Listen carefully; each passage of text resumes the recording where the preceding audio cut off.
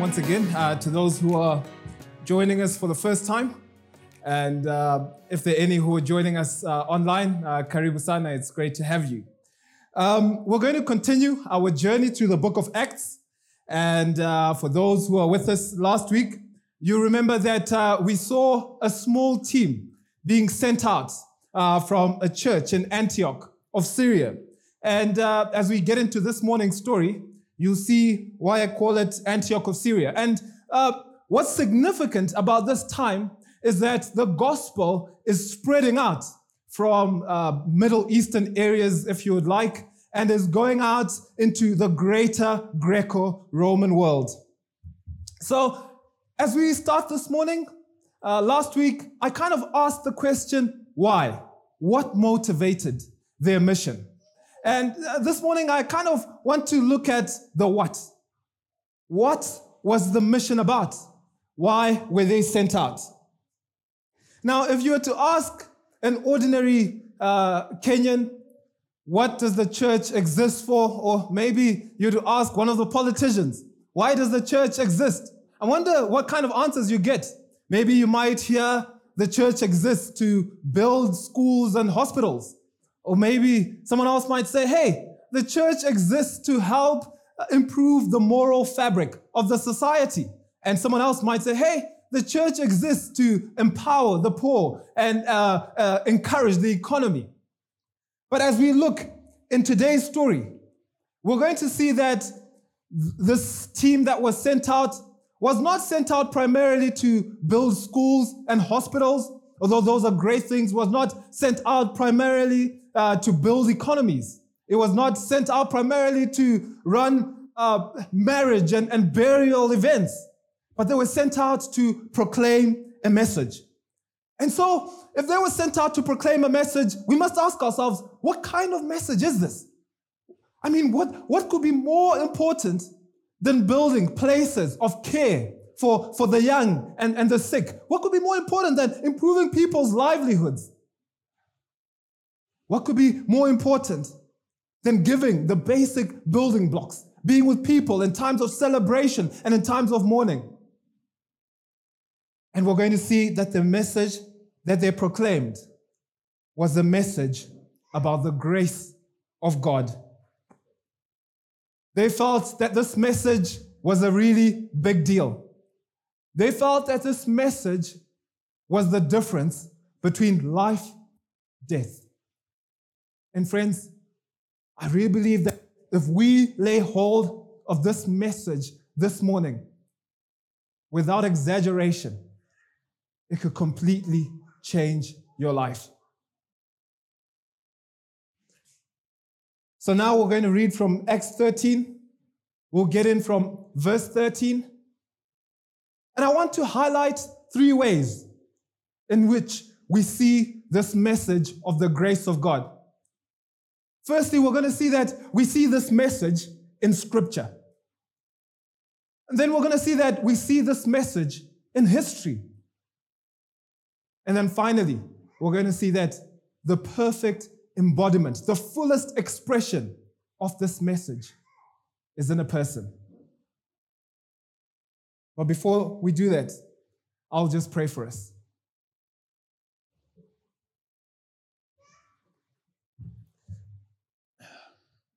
Dear Heavenly Father, we thank you for the wonderful songs we've been singing this morning, the wonderful truths, that these are not things that we have made up through our own imagination, trying to escape the harsh realities of life and inventing a mythical God with mythical love.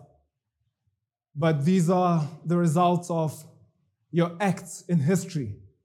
These are the results of the revelation that you have given us. And most of all, these are the results of the work that you've done in people's lives for millennia. And so, Lord, we want to receive, like thirsty ground, the truth of this message like rain. Let it refresh us. Let it bring life to us. Let it reinvigorate us.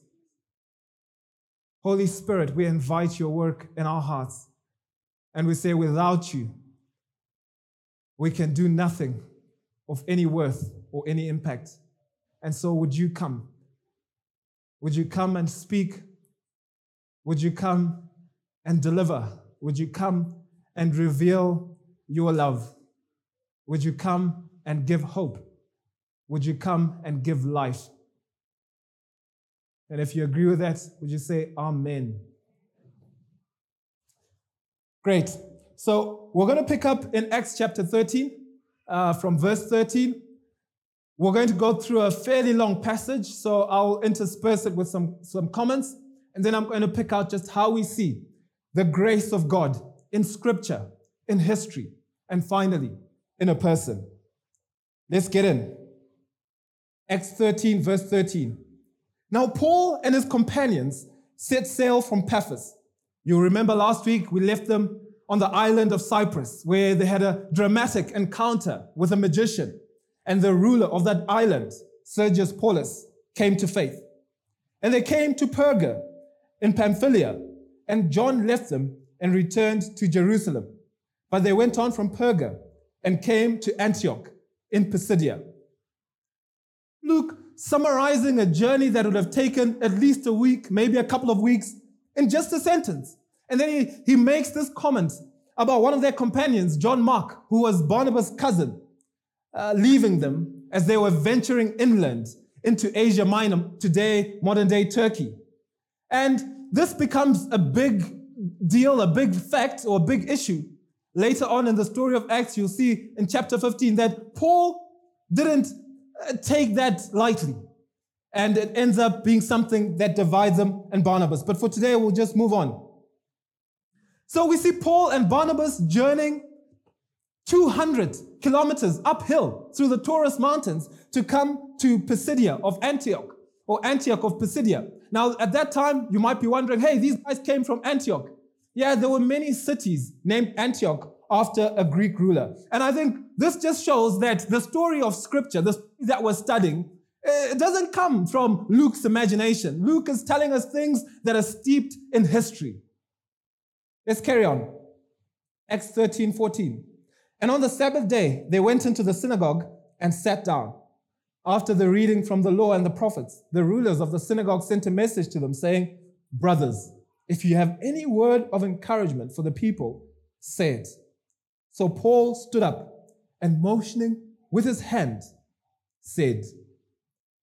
Now, before we get into Paul's message, what we have here is just a normal example of how the Jews used to meet in their synagogue worship. And what would happen is that they would have times when they would read from different scrolls. And the Jewish scripture is basically divided in three sections. You've got the law, you've got the prophets, and you've got the writings. And so normally they would read from one scroll for the law, and then they would read another scroll from the prophets, and they'd have times of prayer. And then they would invite different people to come and give an exposition. And Paul, maybe he was dressed as a rabbi, he had the credentials of a rabbi, and so they invited him to come and speak, presumably based on what they'd read on that day. And then now we'll see what Paul spoke about the grace of God in Scripture, in history, and in a person. Let's hear Paul. Men of Israel, and you who fear God, listen. The God of this people, Israel, chose our fathers and made the people great during their stay in the land of Egypt. And with uplifted arm, he led them out of it. And for about 40 years, he put up with them in the wilderness. And after destroying 7 nations in the land of Canaan, he gave them their land as an inheritance. All this took about 450 years. And after that, he gave them judges until Samuel the prophet. Then they asked for a king, and God gave them Saul, the son of Kish, a man of the tribe of Benjamin, for 40 years. And when he had removed him, he raised up David to be their king, of whom he testified and said, I have found in David, the son of Jesse, a man after my own heart, who would do all my will. And in this passage, we're going to see the grace of God in Scripture. And what Paul does, Paul is really familiar with the Hebrew Scriptures and basically gives a summary from Genesis to Malachi, if you'd like. And the striking thing about Paul's summary is it's all about the acts of God. Now, I know there are many of us today who are familiar with what we call the Old Testament. And I wonder if you were brave enough, and I asked you, could you summarize the message of Genesis to Malachi? How would you do it?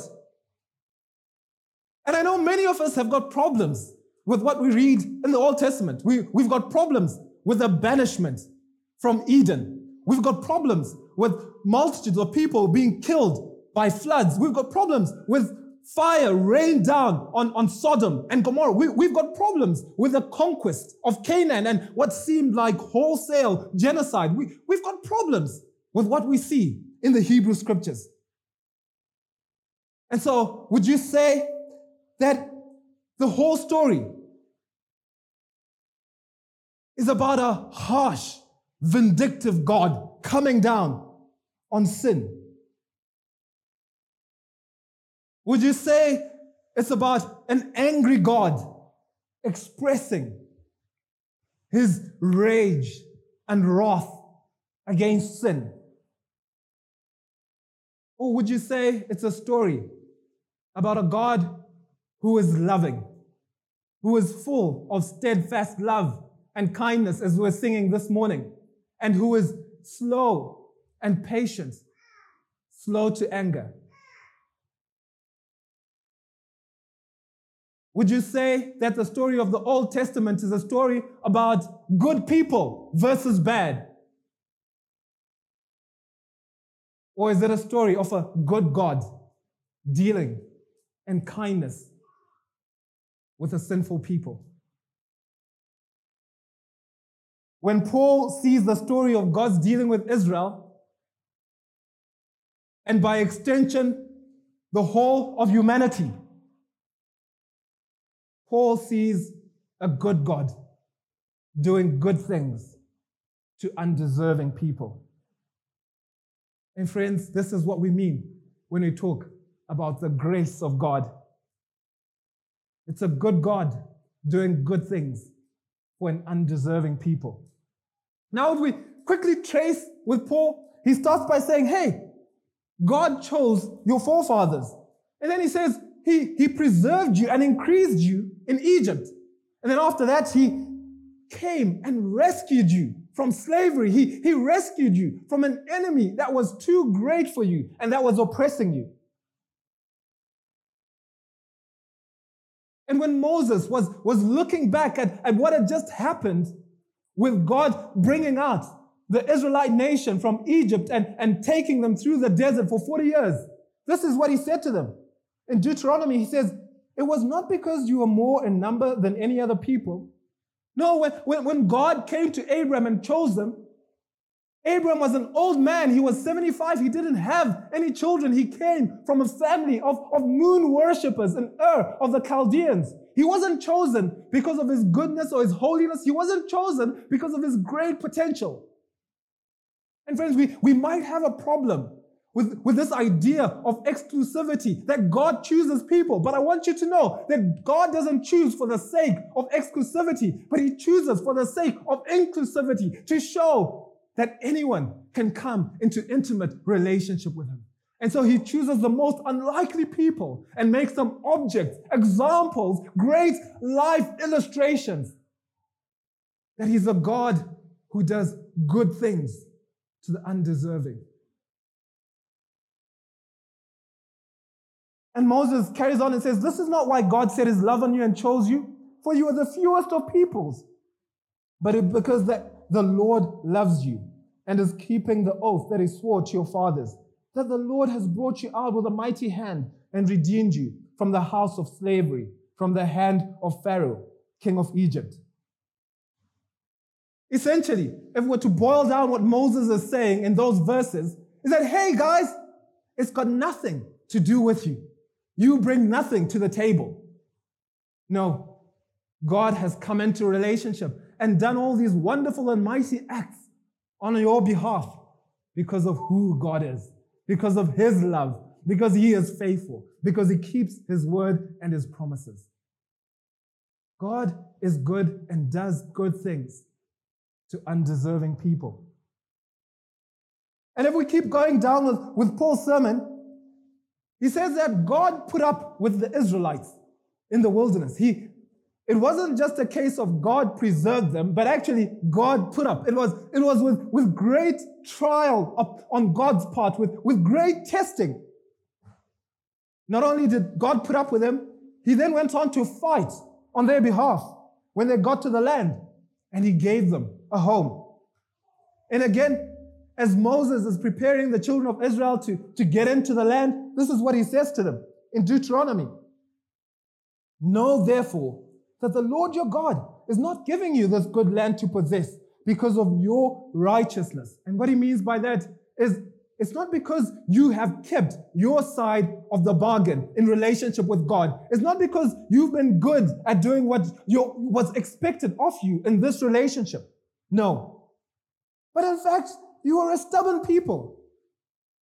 You are a difficult people. So we hear that it's not only is it because of you or because of us, but actually it's in spite of you and in spite of who we are. This is what Moses said to them. Remember and do not forget how you provoked the Lord your God to wrath in the wilderness from the day you came out of the land of Egypt until you came to this place. You have been rebellious against the Lord. And so we see that God didn't do good to the Israelites because they performed wonderfully and deserved all his goodness.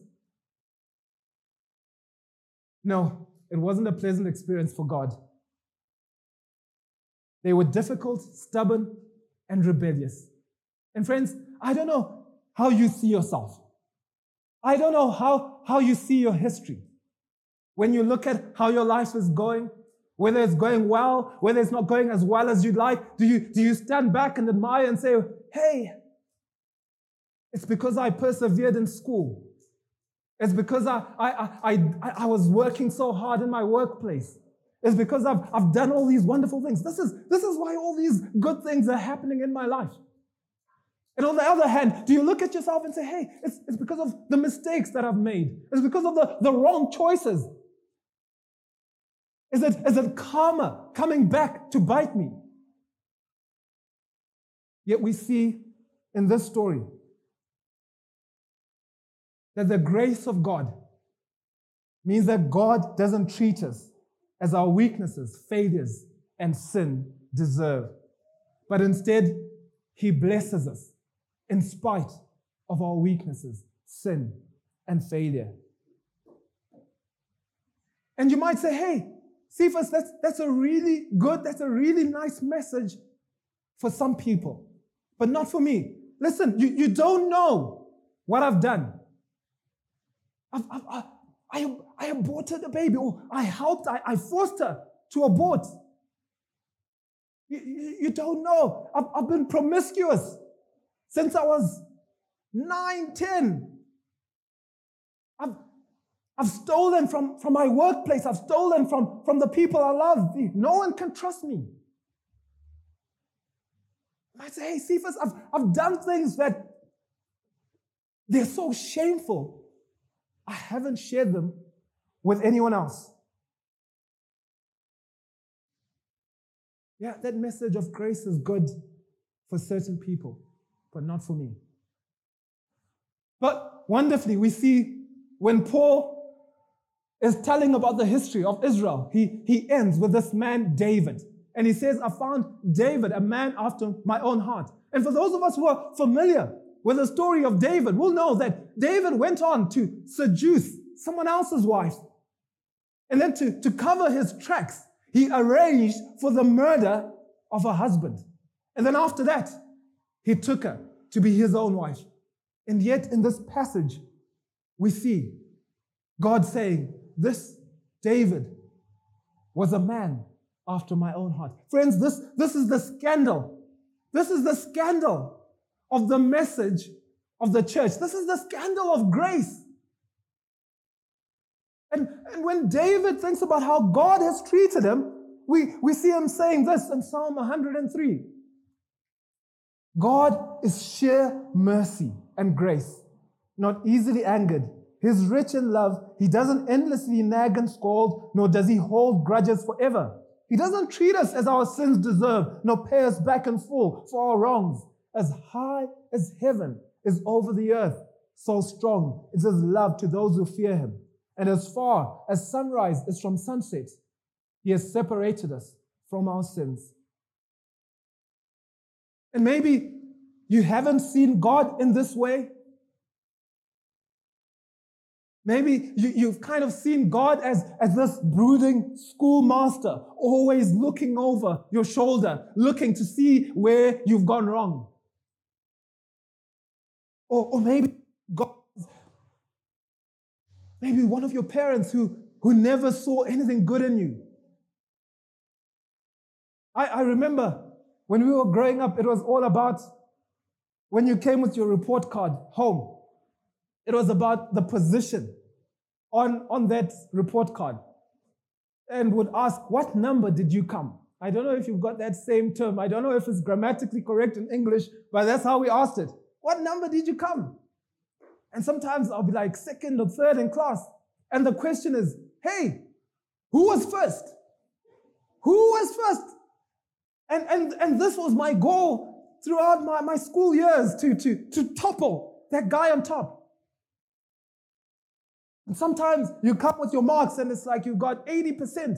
And it's not like, hey, you got 80%. It's like, where did the rest of the 20% go? And friends, this can feed our picture of what God is like. That He's looking over our shoulder and saying, yeah, that's all right, but I know you can do better. I've seen what you're doing, but hey, I can see that you're missing this. Yeah, that's okay, but when David, the adulterer, the murderer, looks at the grace of God, he says, hey, God doesn't treat us as our sins deserve. This is the grace of God. He does good to us despite our weaknesses, failures, and sin. And so we see God's grace in Scripture, that the whole story, the Hebrew history, is one of a loving God, a good God doing good to undeserving people. And this brings me to the second point, that we need to see God's grace in history. Not only is this the story of Scripture, but it's also the story of history. And for those familiar with the story of the Old Testament, you might imagine some of the Jews listening to Paul say, hey, Paul, we agree with what you said, but we feel like you've left out some important parts of our history. It feels, Paul, that you're sugarcoating our history to try and bring across your point. Like, hey, Paul, when we were being enslaved in the first place in Egypt, where was God? Hey, Paul, remember a whole generation in the desert? Do you remember the stories about people being bitten by snakes? Was God's grace then? Hey, Paul, yeah, you tell us about the judges being raised up, but remember, they were only raised up after we were oppressed in the first place. Hey, Paul, do you remember how God deposed of Saul so that he could put David as king? Hey, Saul, how about, look, we're still in exile. Saul, haven't you read Jeremiah and Lamentations, what happened? How women were raped and kids dashed on rocks? So, yeah, where was God's grace then? And you might agree and say, yeah, I've heard the story. Cephas, I hear what you're saying, but where has God's grace been in my life? Where was God's grace when my parents died from HIV or when they abandoned me? Or when their marriage fell apart? Or when was God's grace when my own marriage fell apart? Where was God's grace when I had to drop out of school because I couldn't pay my school fees? Where was God's grace when I was abused? Where is God's grace? Even beyond myself, where do I see God's grace? when we see so much corruption, when the economy is stagnant, we can't get jobs, the businesses are not working. Where is God's grace?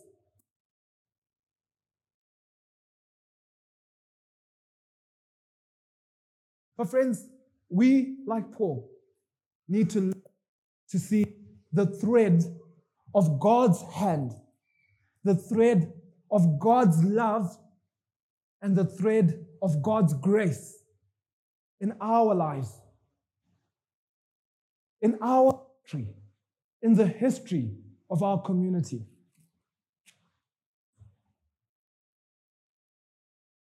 You see, I might not know the struggles and the pain that you're currently facing today, but this is what we do know. You see, when we come in the area where we can't know for sure, we need to always make sure we retreat onto solid ground. That's what we do know. When we've got questions we can't answer, we need to revert to the questions that we do have answers for. And we find those answers primarily in Scripture. And this is what Paul will later on say in Romans 8:28. And this is what we know. And we know that God causes everything to work together for the good of those who love God and are called according to His purpose for them. Friends, this is what it means to see God's grace in history. It means seeing that God takes the good, the bad, and the ugly and turns them into something beautiful, something meaningful for eternity. And so when the Israelites say, hey, where was God when we're being enslaved? Paul responds and say, hey, He was working for you a greater deliverance than anything you could have imagined. And now when they say, hey, where is God when we're in exile? Paul could say, hey, He's working to bring you to an eternal inheritance that will never be taken away from you, where every tear will be wiped away, where there'll be no more pain, and the old order of things would have passed away. And friends, if we're to find meaning in those moments of pain, in those moments of struggle, we need to learn to see God's grace in history. But now, we're going to get into the third point. So we see grace in Scripture. We see it in history. But what pulls it all together? What brings it into beautiful symmetry? What makes it meaningful and purposeful? How God actually operates in this grace is through a person. And so, friends, finally, we need to see God's grace in a person. And we're going to continue in from Acts 13:23. And Paul gets right to the heart of his message. This is what he's been wanting to tell them all along. This is what they were sent out to talk about. This is the big idea. This is what is the message that is greater than any other activity of social good that the church could do in the world. This is the message of this person who embodies the grace of God. And this is what he says. Of this man's offspring, that is David, God has brought to Israel a Savior, Jesus, as He promised. And I'm going to get into a bit of a longer chunk of Scripture. And what I want you to realize is that what we're now getting into was not Scripture at the time that Paul was telling it. This was less than 20 years after Jesus had been killed. And so Paul is telling them is something that he could easily verify. Paul is telling them about a decisive moment and point in history that has just occurred that is of cosmic and eternal significance. And so he won't spare any detail. And I want us to catch hold of the detail that he gives. Before his coming, John, they would have been familiar with John, had proclaimed a baptism of repentance to all the people of Israel. And as John was finishing his course, he said, "What do you suppose that I am? I'm not the one. No, but behold, after me, one is coming, the sandals of whose feet I am not worthy to untie." And what John is saying is, I'm not even worthy to be his slave or servant. Brothers, sons of the family of Abraham. And Paul is saying, yes, you've got a rich history of seeing God's grace in your history, but there's something that is coming now, that has happened, that now is the dividing point. And those among you who fear God, to us has been sent the message of this salvation. For those who live in Jerusalem and their rulers, because they didn't recognize them nor understand the words of the prophets, which are read every Sabbath, fulfilled them by condemning him. And though they found in him no guilt worthy of death, they asked Pilate to have him executed. And when they had carried out all that was written of him, they took him down from the tree and laid him in a tomb. But God raised him from the dead. And for many days he appeared to those who had come up with him from Galilee to Jerusalem, who are now his witnesses to the people. And we bring you the good news that what God promised to the fathers, this he has fulfilled to us, their children, by raising Jesus. As also it is written in the second Psalm, "You are my son, today I have begotten you." And as for the fact that he raised him from the dead, no more to return to corruption, he has spoken in this way, "I will give you the holy and sure blessings of David." Therefore, he says also in another Psalm, "You will not let your Holy One see corruption." For David, after he had served the purpose of God in his own generation, fell asleep and was laid down with his fathers and saw corruption. But he whom God raised up did not see corruption. Let it be known to you, therefore, brothers, that through this man forgiveness of sins is proclaimed to you. And by him, everyone who believes is freed from everything from which you could not be freed by the law of Moses. And what we see Paul saying in this last bit is that history and scripture has come together in this person, that is Jesus. In the way that he lived, in the way that he was condemned to die, he died. This execution that was reserved only for non-Romans and slaves. A death that was considered cursed by the Jews. How he was buried, dead beyond proof. And finally, how raised from the dead. Friends, the message of the gospel is not a philosophy. It doesn't rest upon great teachings from a great teacher.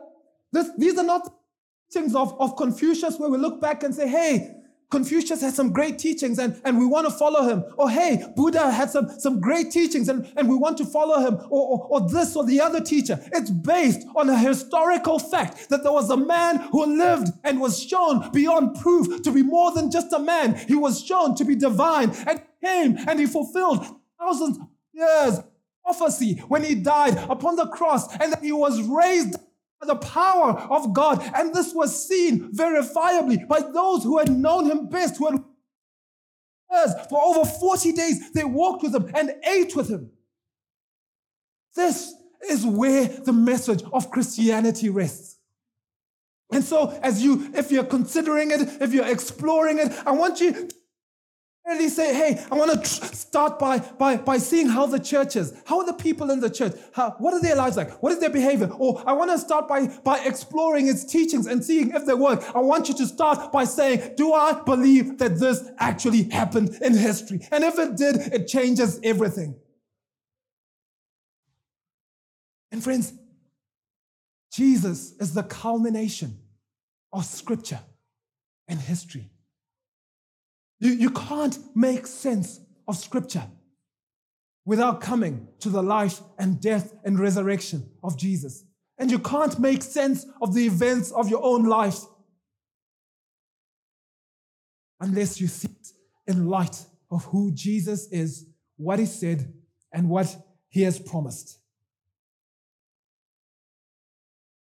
Friends, without this person, the story of Scripture and the story of history would be one of judgment and wrath of God against deserving people. But because of what Jesus has done, he has completely broken the barrier. And now it is fulfilled. The story is one of a good God, a loving who didn't spare his own son, but gave him up to take and suffer punishment on behalf of undeserving people. And I love how Paul ends his message. He says, hey, forgiveness of sin is now being preached to everyone. There is an amnesty for rebels. There is a cancellation of debt that is happening. The year of Jubilee is being announced. And as I was just thinking about this, I remembered when I was still a student, our country was going through a very difficult time. For those who don't know, I'm from Zimbabwe. The economy had crashed. There was no money, there was no food in the shops. And the government started this program that they called Bakosi. And basically they were saying people would sign up and then they would supply you with groceries. And so they mobilized students and sent us out to go and register people. Now, I'm not sure whether the government was doing an unofficial census just to know who's who because we're approaching elections. Because after we signed people up, nothing happened. They didn't provide the goods that they'd provided, they'd promised. And sometimes we might look at the gospel in such a way that, hey, there's great promises in this message. There's a big talk in this message. But does it really work? Is it really true? And friends, God is not like the impoverished government of Zimbabwe. God has a soup of grace. God has abundance of goodness. Whatever the need, God can supply it over and beyond what you need. And so, as I close, I just want to end by reading what Paul says to those who are listening to him. Because as much as this message of God's goodness says, come just as you are, it's not a message to say, come and stay as you are. It's a message that demands a response. If this is true, how are you going to respond? If this is true, will you just continue with your life as though you haven't heard it? If this is true, will you continue in the same direction as though God hasn't spoken in Scripture and in history and finally through a person? Let's listen to this warning that comes from Paul. Beware, therefore, lest what is said in the prophets should come about. Look, you scoffers, be astounded and perish, for I am doing a work in your days, a work that you will not believe, even if one tells it to you. Friends, this is the warning and the invitation. Will you receive this grace? Will you believe this grace? Will you believe in this grace? And as we close, I just want to invite the band back up. I've highlighted different things in this message. I don't know what God has been speaking to you. But I really believe that God wants to fill us with a knowledge of His grace that goes beyond the head and affects the heart. In the story of the prodigal, it says that the father ran and embraced his son and kissed him. You know, the father could have sent a letter, say, hey son, Everything is forgiven. Don't worry, you can come back. But God He didn't send a letter. The Father didn't send a letter. He came himself, hugged his son, and kissed him. And friends, that's the difference between knowing it in your head, knowing it that it's written, and knowing it in your heart. I really believe that this morning, God wants us to experience this embrace. God wants us to experience this holy kiss of love. And so why don't we just stand together? And I'd love for us just to respond individually. Just whatever area that you felt that the Lord was speaking into your heart. Then I want to just invite anyone. Maybe you felt God dropped a word on your heart for someone specifically or for the congregation as we've been having our entire time together.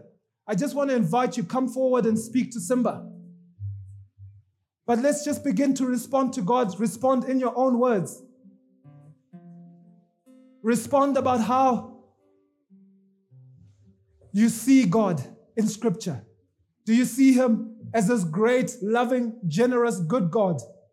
Are there areas where you have doubted His goodness? Are there any places where you've questioned God? Friends, this morning is a morning for you to embrace the true picture of who God is. That He is good, that He is loving, that He does good and loves those who don't deserve it. And maybe you're here and you've carried shame upon you like a stain. There are things that have happened to you or things that you've done and you felt, hey, this thing is so heavy. I can't. Surely God can't love somebody like me. Surely He can't forgive somebody like me. And this morning, God is opening His arms to you and saying, hey, my grace is sufficient. Where sin abounded, grace abounded even more. And so this morning is a time for you to lay aside that shame. It's a time for you to lay aside that guilt because Jesus paid for it completely on the cross.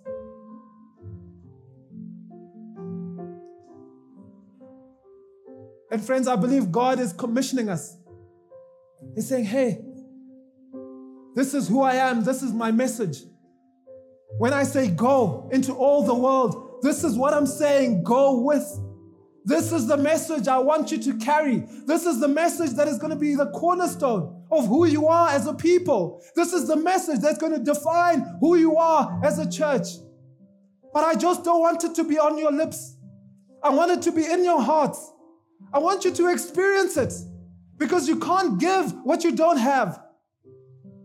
Friends, God is inviting us to receive of the abundance of His grace because He wants us to be those who give the abundance of His grace.